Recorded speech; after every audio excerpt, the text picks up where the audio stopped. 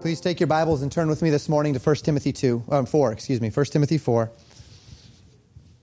Finishing 1 Timothy 4 this morning with verses 12 through 16. We have spoken in any number of contexts now about the qualifications of ministers, about the duty of ministers, about the direction that Paul is exhorting Timothy to go as a minister, as Timothy is there in the church of Ephesus, having remained there in order that he might set things in order, in order that he might exhort the church unto what they are called to be doing, that they are to be the pillar and the ground of truth, that they are to guard themselves against error, both from within and from without, against the errors of false doctrine, against the errors of the world creeping into the church. And the world creeping into the church was 1 Timothy 4.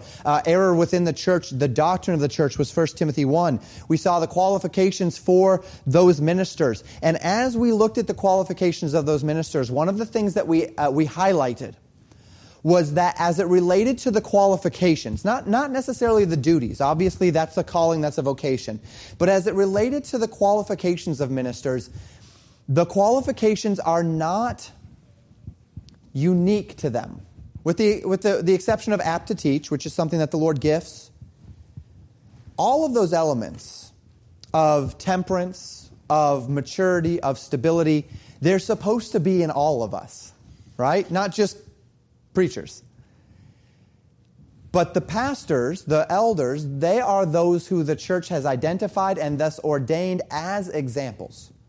Those who have led well, those who have aligned properly, those who have sought to the Lord with their whole heart. And so the church identifies them as those unto whom the Lord's particular hand is upon to be an example to the rest of the body.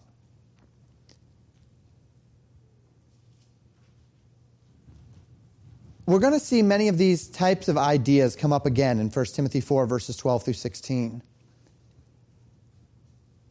These verses are spoken particularly to ministers, and we're going to see where the particular calling upon Timothy comes in.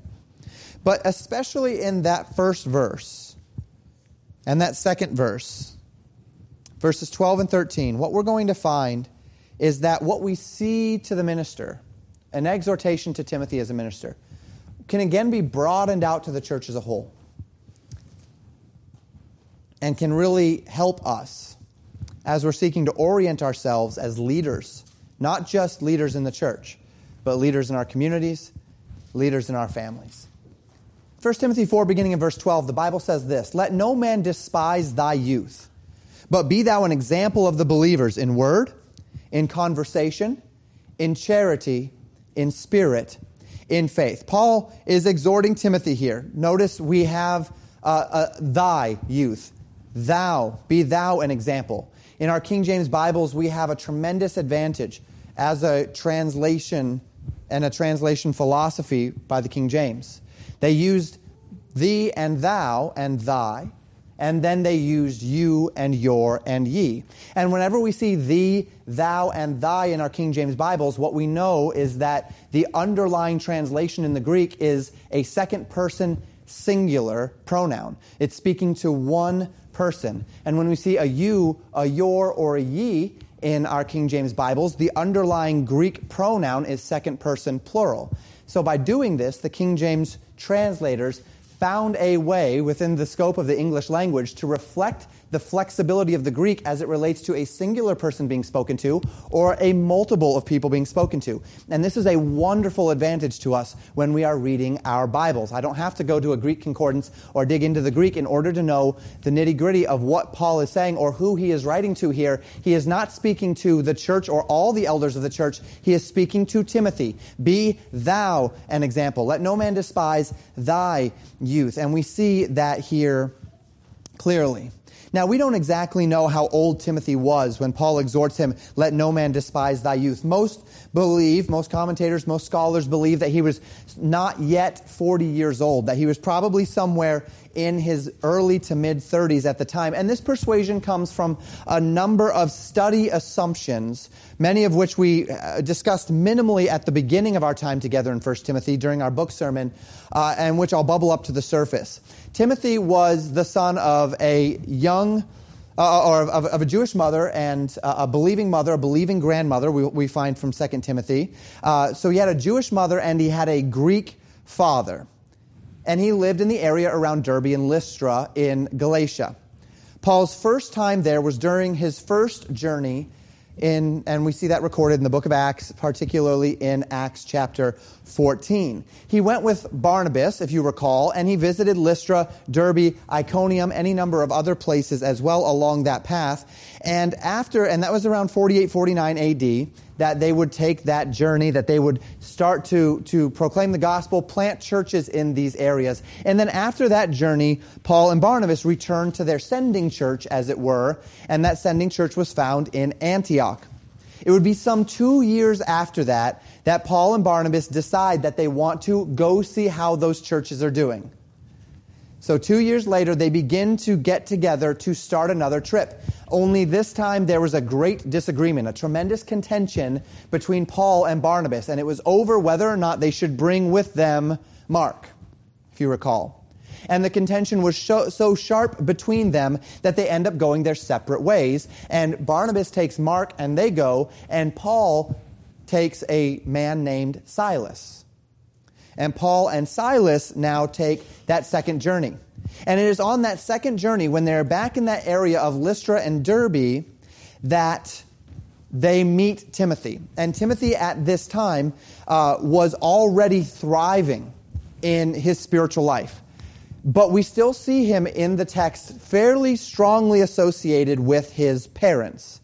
And this gives us an inclination to an interpretation that Timothy was still a very young man, probably late teens, early 20s at the time. And that's really where this idea comes from, that he was that young, is that he's still strongly associated with his parents. We don't see him associated with a wife or with a family. We see him associated with his parents.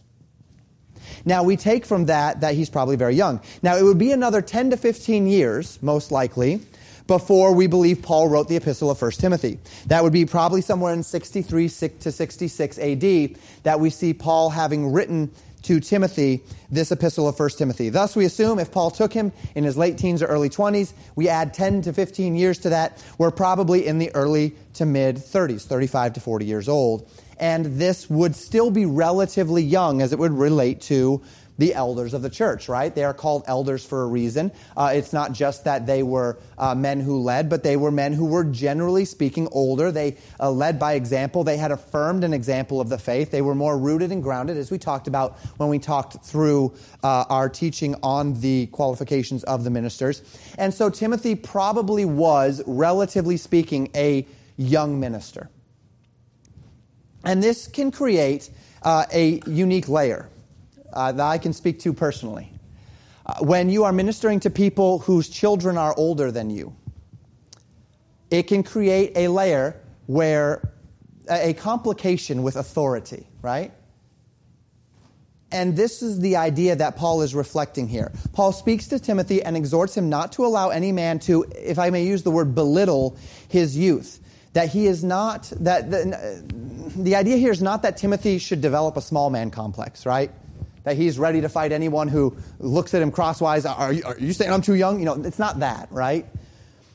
Not to be ready to fight anyone who would disesteem his youth, but rather that Timothy should not allow it to get to him. And in two different ways here. First, get into his head and make him think as though he should not be a minister, or that he does not have the right to be a minister because of his age. And second, he should not allow anyone in the church to use his age as an excuse to ignore the authority that he has in the church.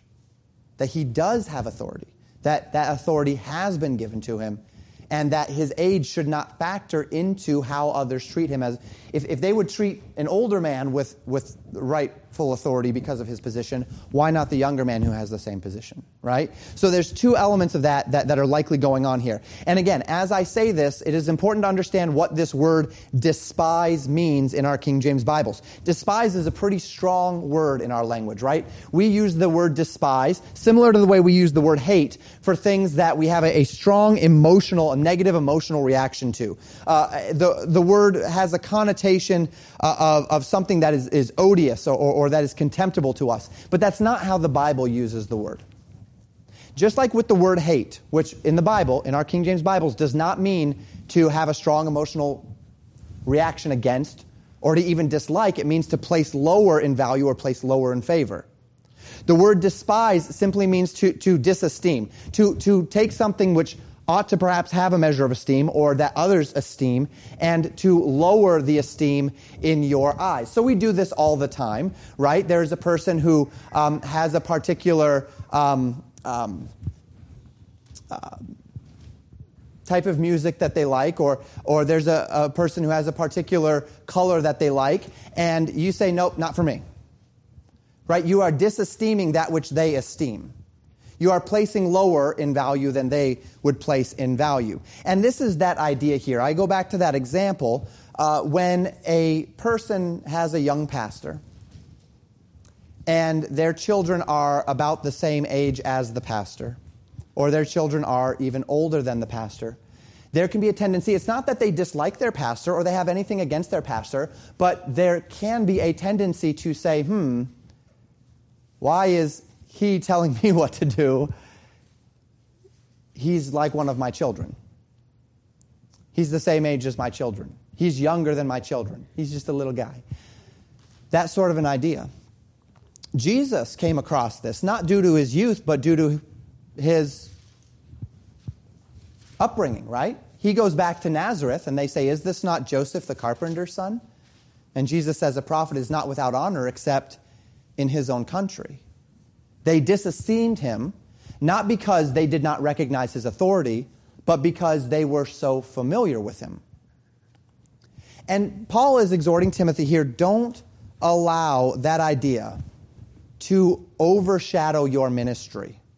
That you're so young, that because you're young, you can't or don't have authority. You don't have to dislike someone to disesteem them. Disesteeming them is just thinking against or thinking little or belittling them. And as we mentioned already, Timothy is charged not to attack them who might disesteem him, not to resist or to fight back. A pastor should never look at someone who might be disesteeming him and say, you are challenging my authority. That's not the idea. The idea is this: Timothy, be an example. Don't let anyone tell you that you can't be an example, that you can't lead by example. That's what we're supposed to do, right? That's what 1 Peter taught us. The elders are supposed to lead, not by compulsion, but willingly, as an example to the flock. If Timothy is an example to the flock, if he has aligned with the qualifications of 1 Timothy 2, if he is striving for that mark, if he is apt to teach, if he fulfills all of the qualifications, then don't let anyone tell you otherwise. Don't let anyone tell you that you can't do it. Don't let anyone tell you that you shouldn't be in that ministry. Show them what a believer ought to be and validate by your life that you are where you should be. Validate through your life that you're qualified. Validate through your actions that your age doesn't matter. They can say whatever they want. They can say you're too young. They can say you don't have what it takes. But they can't argue with results.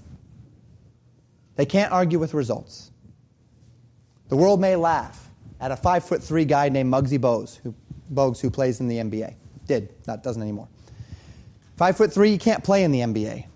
The world may laugh at that. But they could not argue with the results. The guy could play the game. A person may not be comfortable when a young man bears out the fruit of a call to ministry.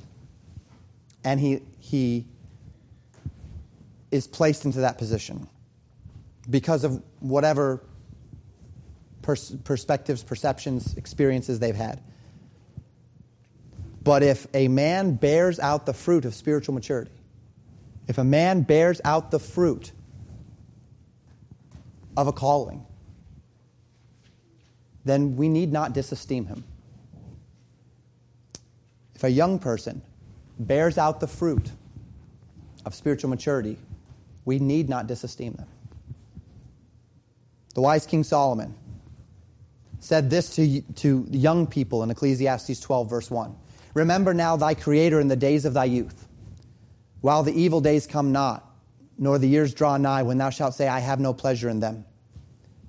Young men are exhorted to remember their Creator. Young men are exhorted to live for the Lord in those days of youth.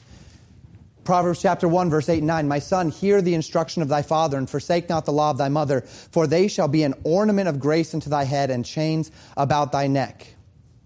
If there is a young man who, against the passions of his nature and the tremendous impulses of his flesh in those years of his youth, who has assimilated the word of God with faith and with patience, and who bears the marks of the Lord's working on his life, as Samuel did in his youth, in 1 Samuel, should then his age be the only factor for which he is held back from a particular direction?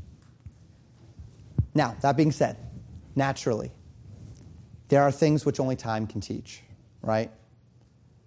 Naturally, there's cognitive development which takes time in young people.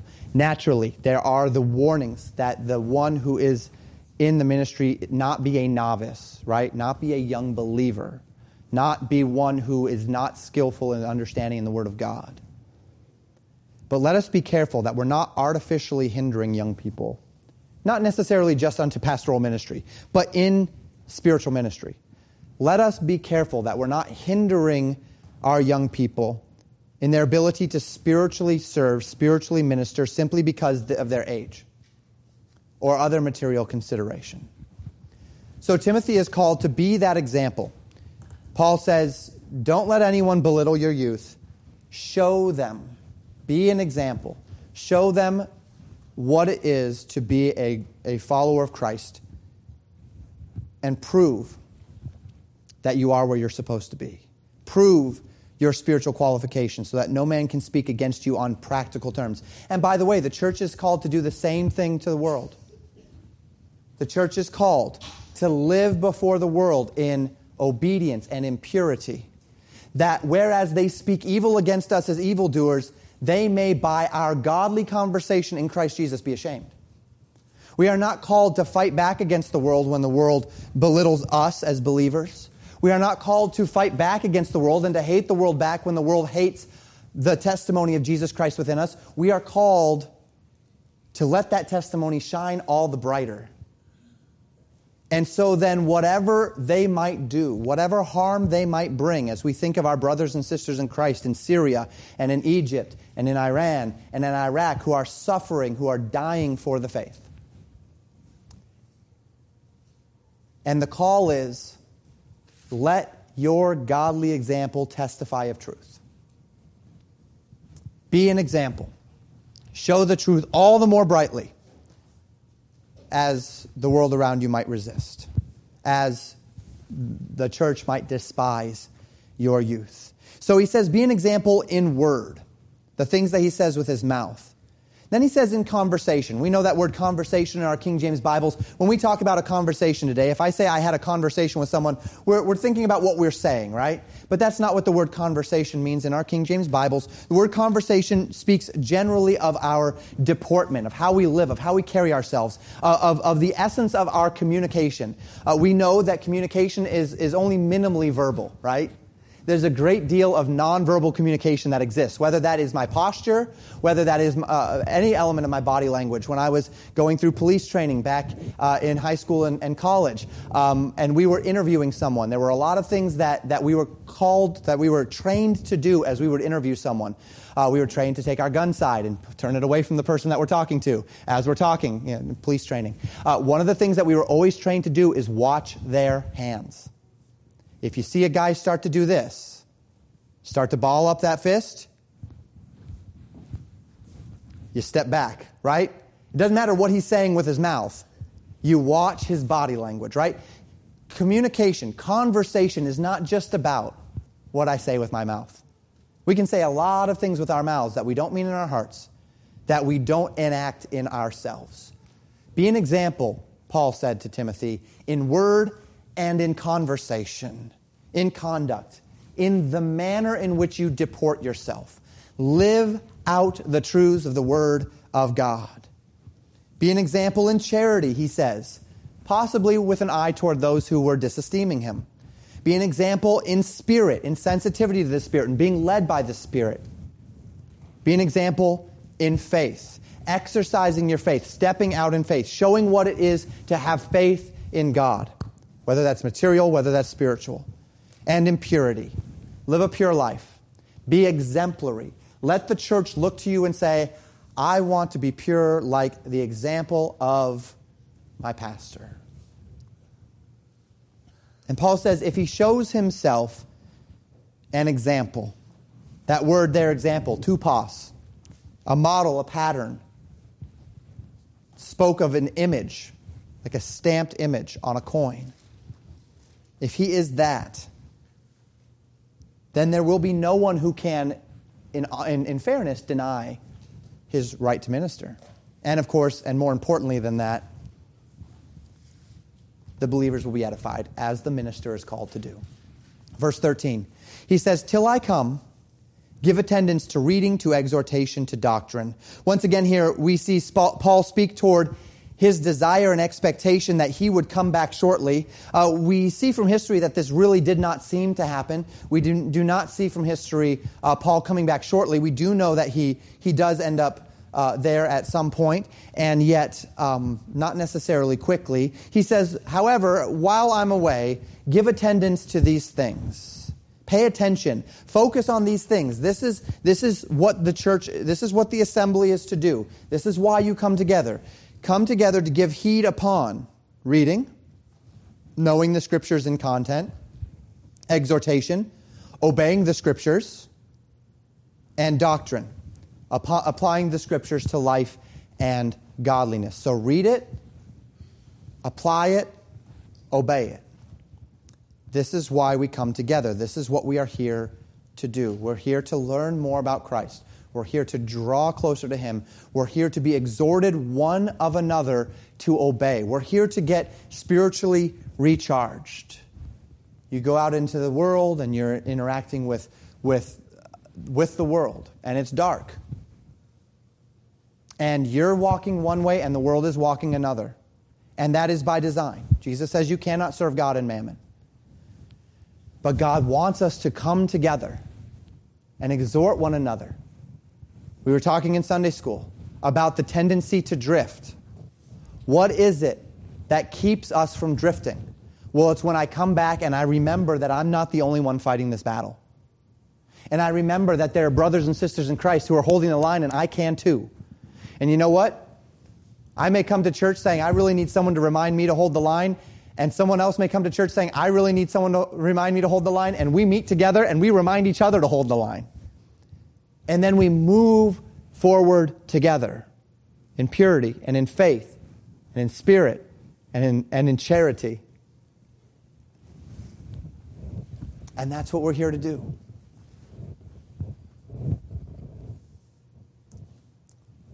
Verse 14. Neglect not the gift that is in thee, which was given thee by prophecy, with the with the laying on of hands of the presbytery. Beyond just being a good example of the believer, this is where we get significantly more into Timothy's calling as a minister.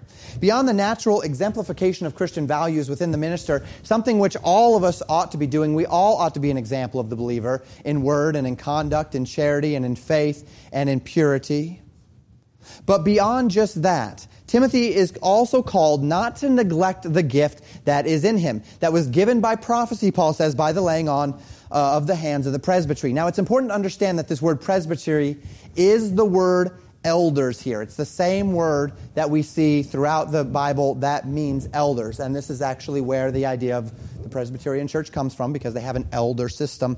And so they called themselves the Presbyterian church for that reason. The Episcopalian church is from the word episkopos, which means bishop, because they have a bishopric system, right? That's why they gave themselves those names. So Timothy had the elders lay their hands upon him, and with this prophetic word, he was given, as it were, a gift. Now, Paul is referencing a time when the elders did this, And it's important to understand this concept. It's important to understand what this is and what this isn't. And again, there's going to be a lot of disagreement in interpretation as to various Christian groups as to what is being said here. But let me walk you through where our mindset comes from as to where we come to the conclusion we come to as to what this means. We have talked several times throughout the book of 1 Timothy already about what prophecy is in the Scriptures. And we have mentioned specifically that in the majority of the cases that we see prophecy happening in the Scriptures, the prophet is not actually telling the future. The prophet is telling forth the word of God. So we regard that there were two primary functions of the prophet. There was a foretelling ministry, whereby he would tell the future, and then there was what we would call a forthtelling ministry, whereby he would tell the people the word of God for that day. And prophets were called of God to be primarily forthtellers. They were to come and say, "Thus saith the Lord." And they were to give the word of God to the people to exhort them unto a particular set of actions. And then the prophet would use signs, wonders, and foretelling as a means by which to validate his ministry. So the signs and wonders that he did were not signs and wonders just for the sake of signs and wonders. They were there to prove something. They were there to prove his authority. The foretelling ministry was there to prove his authority. And we know this from Deuteronomy 18. In Deuteronomy 18, verses 18 through 22, God says this. He says, "I will raise them up a prophet from among their brethren like unto thee, and will put my words in his mouth, and he shall speak unto them all the things that all that I shall command him." And that's foreshadowing of Jesus Christ. "And it shall come to pass that whosoever will not hearken unto my words, which he shall speak in my name, I will require it of him. But a prophet which shall presume to speak a word in my name, which I have not commanded him to speak, or that shall speak in the name of other gods, even that prophet shall die. And if thou say in thine heart, how shall we know the word which the Lord hath not spoken? When the prophet speaketh in the name of the Lord, if the thing follow not, nor come to pass, that is the thing which the Lord hath not spoken. But the prophet hath spoken it presumptuously, thou shalt not be afraid of him." So in other words, the prophet will say some things. And when he says these things, he's going to be compelling you under a certain set of actions, a certain way of thinking. And then he is going to say, in order to validate my words, that they're from the Lord, I'm going to tell you something that's going to happen in the future. And when it comes to pass, you'll know that I was right. And God says, here's how you know. If they say the thing and they say it in the name of any other God but the Lord, Jehovah, then you know it's wrong, he needs to die. If he says a thing in the name of the word of the Lord, and he gives with it a sign, a wonder, or a prophetic foretelling, and it does not come to pass, then he's a liar. Ignore him. He was lying to you. That's why there's so much prophecy, foretelling prophecy in our Bibles. It's all come to pass. It bears with it the authority of God's method of proving himself. So we look at how this plays out throughout the Old Testament. We find the focus of the prophecy's ministry was to call the people to a fundamental decision in that day. We've been studying through Jeremiah now for a year and a half. And what have we seen? Jeremiah said, this is what's going to happen to you unless you repent. So change today so that that doesn't have to happen to you. Right? That's what Jonah did. 40 days, this place is going to be destroyed. They repented. The Lord changed his heart. That's what the prophets did. They were commissioned by God to come unto a people, to call them unto an action. And they used the foretelling ministry, the signs and the wonders to validate that action. So then, as we see this in verse 14, Paul's saying, "Neglect not the gift that is in thee, which was given thee by prophecy." As we carry this idea, we would likely understand here then that the point of this prophecy was not that the elders gave Timothy something that was going to happen to him in the future, per se, as much as it was a charge that he would act, deport himself a certain way, and in doing so, this would be the end result of that. Do this and you will be blessed. Do this and you will not be. Right? Not only is this consistent with how we see prophecy described in the Scriptures, but Paul even shared with us the general content of this exhortation, this prophecy in 1 Timothy 1. Recall back in 1 Timothy 1:18. Paul said, "This charge I commit unto thee, son Timothy, according to the prophecies which went before on thee, that thou by them mightest fight a good warfare." The content of these prophecies was an exhortation by which Timothy would be able to fight a good warfare. The content of these prophecies were exhortations by which Timothy would be called unto faithfulness. The object of these prophecies was how to fight the battle. Right? Now there's one more question we need to address in order to be thorough. And the question is, what is this gift? There are two primary theories as to what the gift is that was given by prophecy or according to prophecy. One, people say, well, the Holy Spirit is the gift. Timothy was given the Holy Spirit, and that is the means by which he was enabled. The second is the gift of the ministry itself, or the vocation of the minister of the gospel of Jesus Christ. I believe it's the latter, not the former. Throughout the book of Acts, the book being a time of transition within the church where God was showing those signs and wonders in order to validate what he was doing in the world, that he was transitioning from working through the Jewish people exclusively to working through this body of Jews and Gentiles together called the church. God was doing a great number of things. He was performing signs and wonders, and we see a select number of circumstances where the Holy Spirit came upon people separate from their profession of belief. This we understand to be a very uncommon thing. We do not see it beyond the scope of the book of Acts. We do not see it in the teachings of the epistles. We do not see any implication that the Spirit of God is a second blessing that comes upon people after belief, but rather that the Spirit of God indwells a person at the moment of belief. And of course, there can be a filling, not as the Lord would fill a cup, but as the Lord would fill a sail, right? A propulsion unto the ministry, a filling unto a purpose. And so we see in the book of Acts a few times where there were those who would lay their hands on someone, and upon laying their hands and praying for them, they would be filled with a visible, obvious manifestation of the Holy Spirit upon them. Again, this is not the norm in the Bible. This is more the exception than the rule. In Acts chapter 8, verses 14 through 17, we find this. Now, when the apostles which were at Jerusalem heard that Samaria had received the word of God, they sent unto them Peter and John, who, when they were come down, prayed for them that they might receive the Holy Ghost. And this comes directly to the fact that God knew that there was going to be a great contention with Samaritans and Gentiles entering into the church. And there was going to be a big problem with this because the Jews have always been God's people. And all of these prophecies of the Lord coming upon them in the last days, found in Joel and such, are in Jewish prophetic books. And so, if people were just going to start receiving the Holy Spirit of God, the Jews would say no, not valid. So what did God do? God told Peter, Peter, I'm going to give you the keys to the kingdom. I'm going to let you be my tool through which to validate the kingdom of heaven and the working that's being done. So Peter, of course, is there on the day of Pentecost when the Holy Spirit falls upon them in the upper room. And then Philip goes up to Samaria and people start believing. But they haven't received the Holy Spirit yet. So Peter goes up there.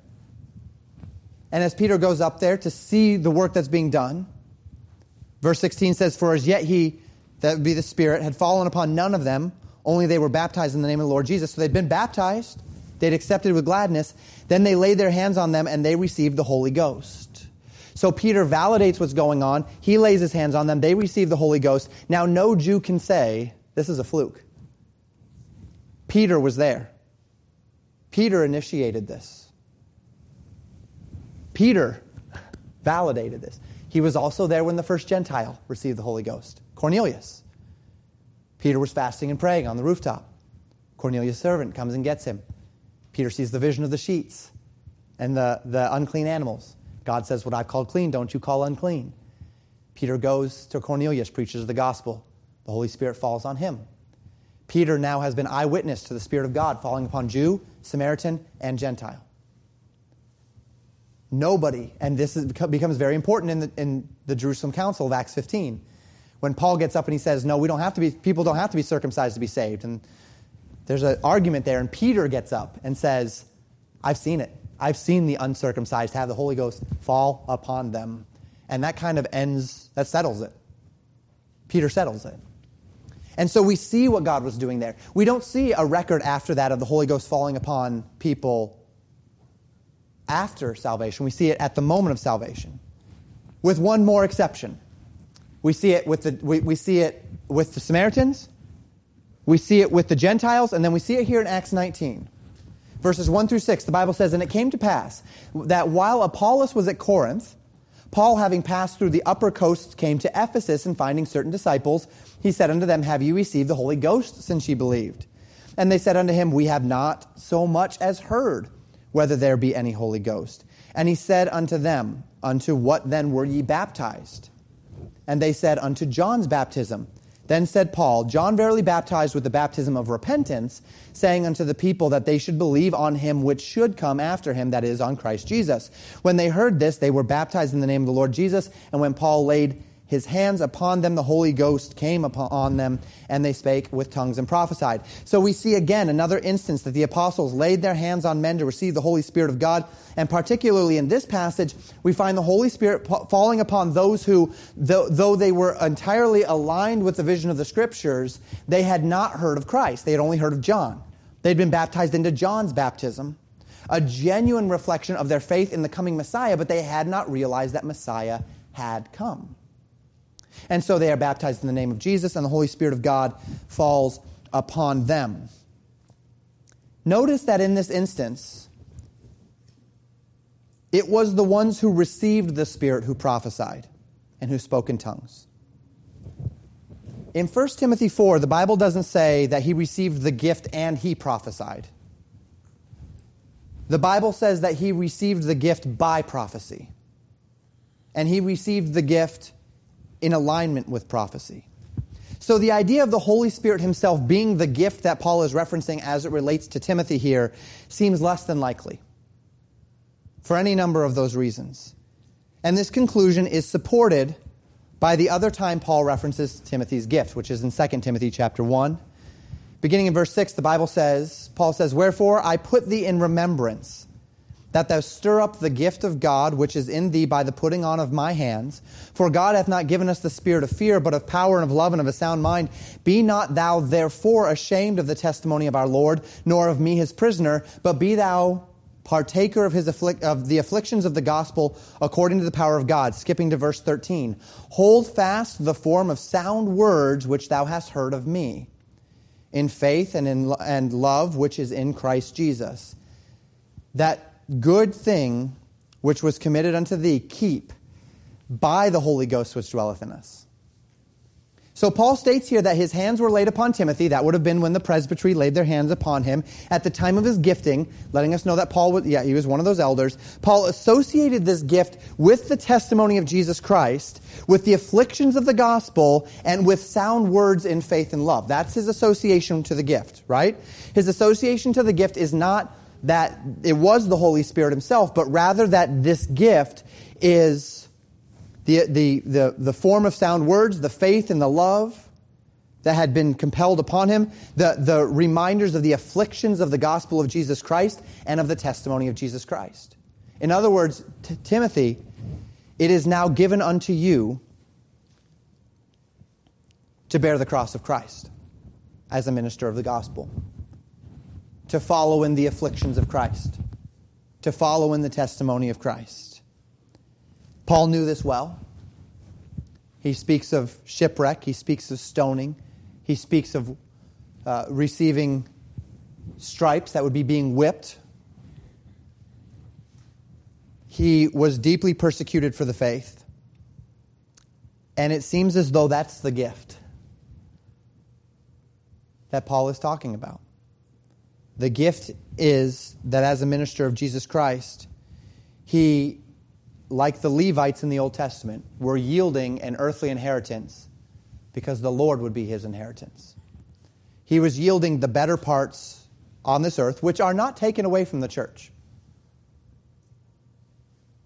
The right to make money, the right to enjoy the things of this life in purity, those are not removed from the church.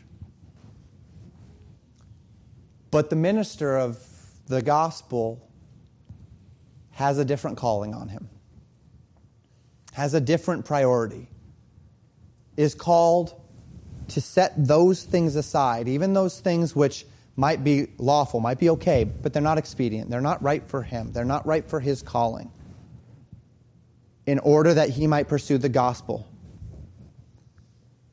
And notice in verse 14, Paul says that this good gift that was given to him was committed unto him by the Holy Ghost. Not that the Holy Ghost was the gift, but that the Holy Ghost gave the gift. And to this end, it seems most reasonable to see that the ministry itself was this gift. And this gift was entrusted to him when he was ordained into the ministry under the agreement of the elders by prophecy as they exhorted him to war a good warfare.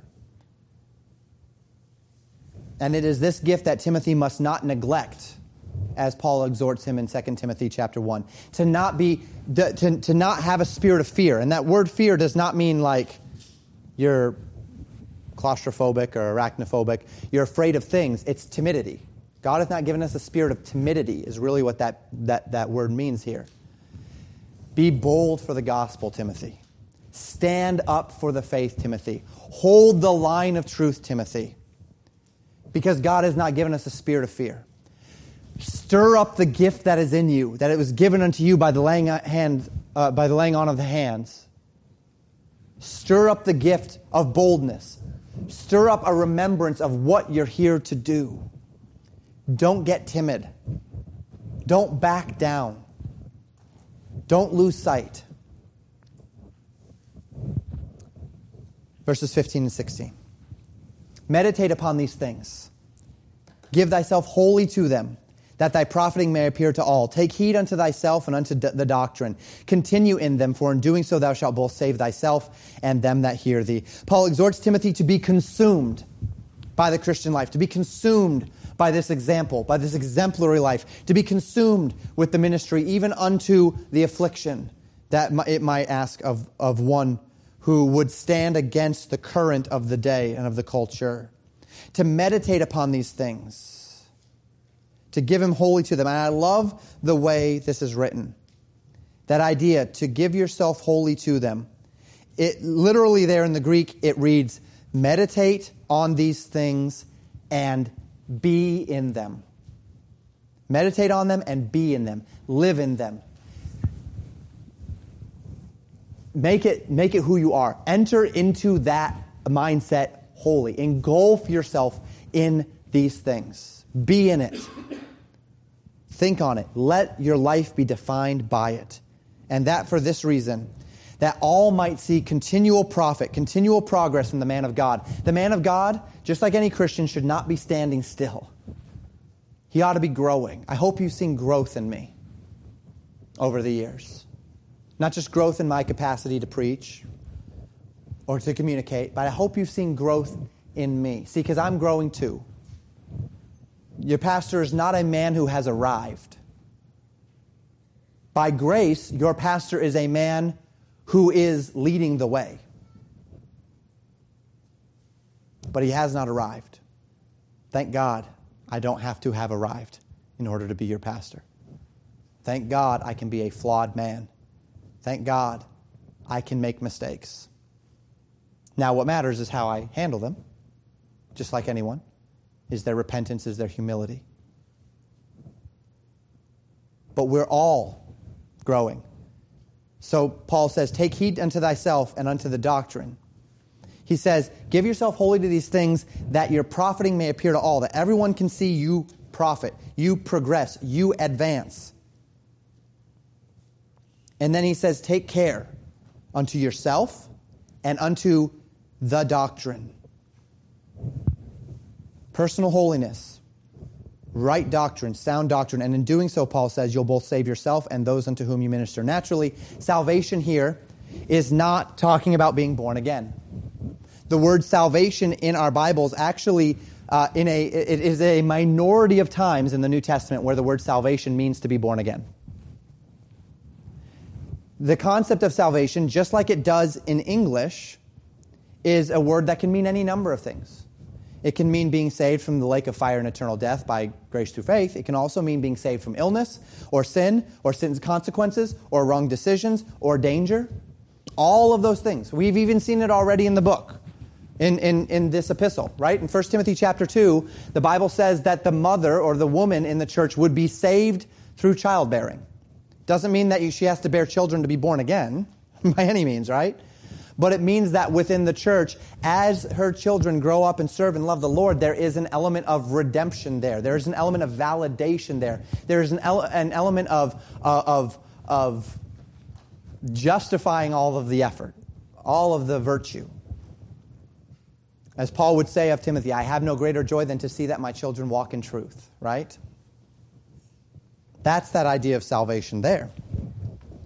And so, Timothy, as he follows, as he progresses, as he continues in sound doctrine, not only, of course, would there be those that receive the gospel of Jesus Christ through his ministry, but more so, what will they be saved from? Well, if he assimilates 1 Timothy 1 into his life, they'll be saved from the false doctrine of legalism, as is presented. If he assimilates 1 Timothy 4 into his life, then they'll be saved from the false the seducing spirits and doctrines of devils.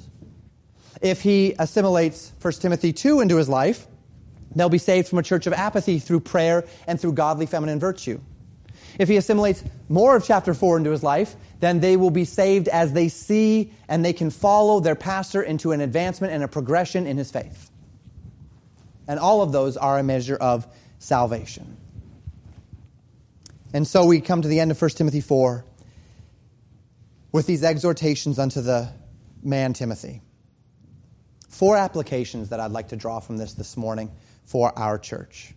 There's a lot of applications I could draw to me because I'm a minister and that's what 1 Timothy is about. But for our church, number 1, we need to be sure that we're judging spiritually. Be careful that you do not equate physical youth to spiritual incapacity. Really, the very essence of how our church functions is a desire to encourage this within our church. Now, again, that doesn't mean that we have young people who have no idea what they're doing and zeal without knowledge come up behind the pulpit and preach, right? That's not what we're doing here. But what it does mean is that we are not a church for adults.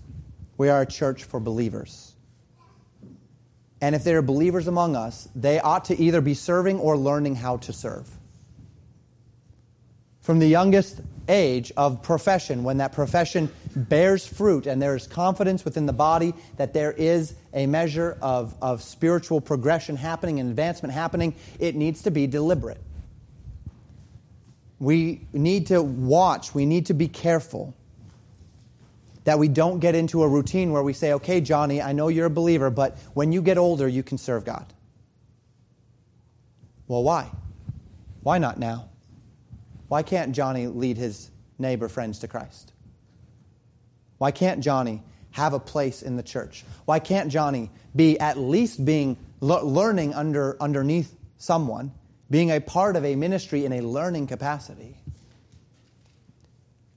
There are any number of reasons why we would be tempted to impose someone's youth or even someone's perceived intellect upon our assessment of their spiritual understanding or their capacity to minister. But we need to be careful that as we're judging people, we are judging them by spiritual standards, not by physical. There are some who are saved for a relatively short amount of time, and yet they grow in their faith very quickly, they progress quickly, and they grow into spiritual maturity in a rather short amount of time. There are some who have been saved for years and are stagnant. They've never even gotten beyond the milk, and they're content there. And they've not continued to progress. They've gotten comfortable, like in the days of the judges, when Judah conquered just enough, and then they said, well, there's still some in the valley, Jerusalem's not conquered, but you know what? We've got a place to live, so we're just going to be comfortable. We're not going to actually cleanse the land, because we've got enough. There are many Christians who are living life that way. You've got enough. You've got enough to keep you right. You've got enough to give your family some measure of stability, but you're not progressing. So we need to be careful that we're not judging a person because of how long they've been saved. or because of how good they sound, as we talked about in Sunday school this morning, how well they can play the part. Judge spiritual judgments. There are those among us who have not been saved for very long, but the Lord has laid burdens upon your heart. And as you grow, those burdens are going to continue to grow. You ought to be identifying that. You ought to be pursuing, and our church ought to be helping you become equipped to fulfill those purposes. Maybe you aren't ready yet. God forbid that we should throw a believer to the jackals and say, oh, you're a believer and you have zeal, so go for it. No. But we all ought to be seeking to serve, and we ought not invalidate someone because of age. Ought not invalidate someone because of perceived intellect. Don't say, well, yeah, I have a thought, or I have a desire, or I have a burden, but I could never do that. Come see me. Let's talk about that. Let's talk about how you can be equipped properly to do the work of the Lord. Let's work on that. Let's grow together. Let's grow you in your faith. Young people, you want to serve? Great. You want to learn how to share the gospel? Let's teach you how to share the gospel. Maybe there's certain things you can't do yet. That's okay. Let's get you trained so that when you're able, you're ready. The church is not an assembly of adults. It's an assembly of believers. Let's not wait until we're adults to start thinking about serving. Don't wait until you're old or older, children, young people, to invest. Serve today. Serve your Creator in the days of your youth. Point number 2, be an example. The best way to combat error is to exemplify truth. We see this all throughout the New Testament. You want to prove truth to be true? Live it. Prove it. I can reason with someone all day. I can go through all of the scientific reasons. I can go through all the metaphysical reasons. I can go back to Plato and Aristotle and Socrates, and I can go through the whole method of a dialectic to prove my points. But nothing proves truth like the power of a changed life. Paul exhorted Timothy, in contrast to those who would despise his youth, to be an example of the believers. The best way to prove truth is to live truth. In word, in conduct, in love, in spirit, in faith, in purity. This is how we convince men. Now, it doesn't mean we don't use words. The Bible says, how shall they hear without a preacher? Right? So we need to be proclaiming the Word of God. But that proclamation is going to be very hollow if our lives don't back it up. And so now we have 3/4 of our young people leaving the church today. And whether or not those churches have a measure of truth in word, what they are lacking is truth in deed. The children read the Bible and they hear about a God that provides. And then they go home and they see parents who fret about money all day. They hear about a God who can change lives. And then they go home and they see parents who are angry, who gossip, who bicker. They read in the Bible about unity. And then what they actually see in the church is division and contention and cliques. Backbiting. Undermining of authority. And there's no truth. There's no validation because they don't see it. And so they walk away. And they say that God is not real, when what they don't realize is it's just that the people aren't real.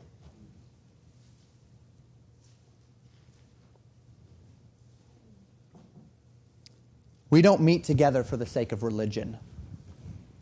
Religion is a good thing. It's a framework that guards our relationship with Christ and keeps us in the way. But religion is only as good as the relationship that undergirds it. To say what is right, but to fail to live out this truth is little more than empty religion without any life to empower it. It is never we who convince men of truth. It's the Spirit of God who convinces men of truth. And God can certainly use flawed vessels to do it. Thank God for that. But how much more powerful is the life of one who, without hypocrisy, without contradiction, lives out a strong, consistent Christian character? The Word of God is not just to him a bunch of words. It's not just to him a formulaic way of living. It is life. He is not just talking about it. He's in it. Be in it. Meditate upon these things and give thyself wholly to them. Practicing what we preach, there's power there. So James says in James chapter 1, verses 22 through 27, "But be ye doers of the word, and not hearers only, deceiving your own selves. For if any be a hearer of the word and not a doer, he is like unto a man beholding his natural face in a glass, in a mirror. For he beholdeth himself and goeth his way, and straightway forgetteth what manner of man he was. I look in the glass in the morning, and there's broccoli in my teeth, and my hair is every which way." Not my hair, but you know what I mean. "And hair is every which way."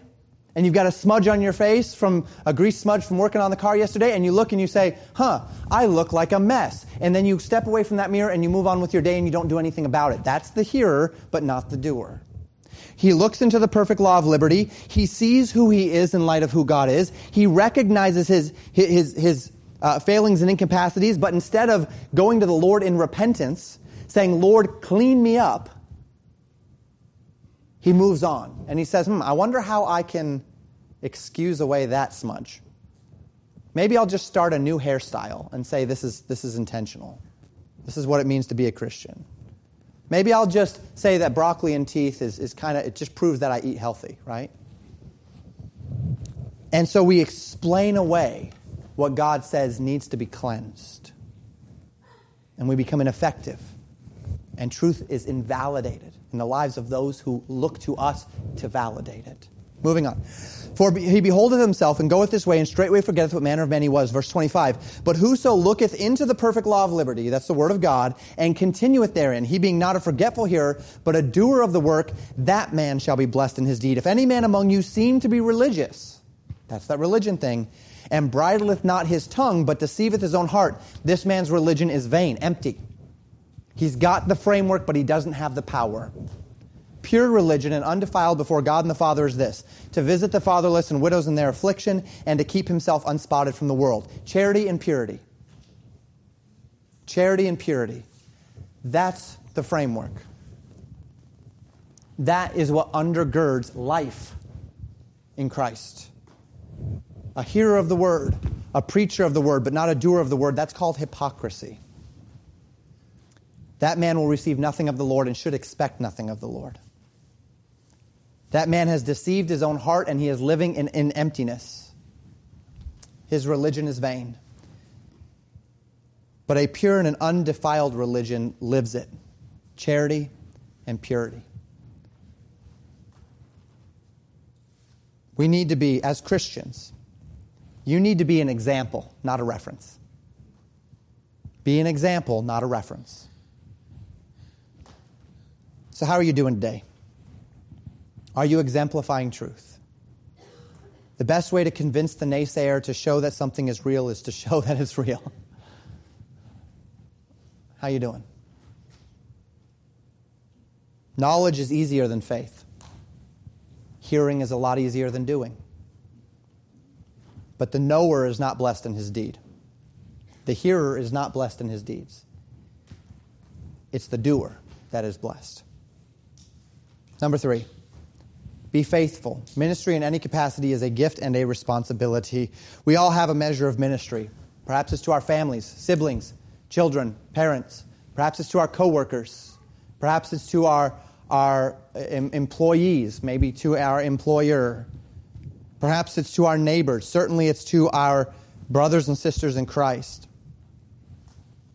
Paul calls for Timothy not to neglect the gift that was given to him, not to allow the charge upon him to war a good warfare to fall short through his timidity, to fall short through a lack of faithfulness, to be so afraid of what others might think of him, to be so afraid of how others might react to him, that he fails to enact what is his responsibility in ministry. Don't fall short. Be faithful. Be faithful. It's not always fun. It's not always easy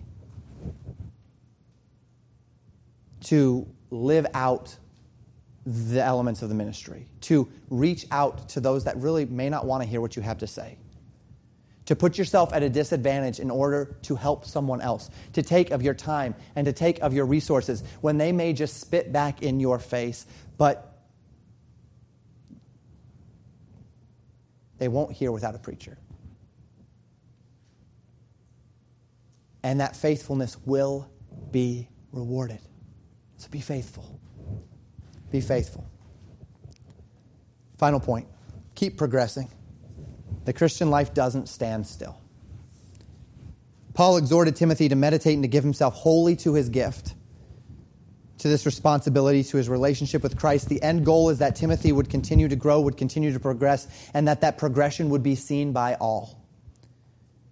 We look at our employment, our job, our life choices, and we always evaluate. You look back at the last year and you say, I've made money this year. My investments have progressed. I've changed a few things. Maybe you've decluttered this year. You've done some New Year's resolutions. You were going to lose some weight. You were going to declutter. And if you say, I'm going to lose weight, what do? You buy a scale. You measure your progress. And if you're not progressing, something has to change. Your diet has to change. Your amount of activity has to change. Something has to change if you're not progressing, but you will never know if you don't measure it. And if you don't measure it, you're just wasting your time. If I have a resolution to declutter, well, I'm going to have to measure that by some metric. We do this all the time in our secular lives, in our material lives. Are you setting spiritual goals? Do you have a spiritual metric by which you are measuring progress? Are you looking for that progress? Have you set steps in your life to see that progress brought about? What about you and your wife? What about your marriage? Husband, say, you know what? In a year, I want my wife and I to be aligned in these areas. Now let's start a strategy. What books of the Bible can we study together to align? When can we be praying together to align?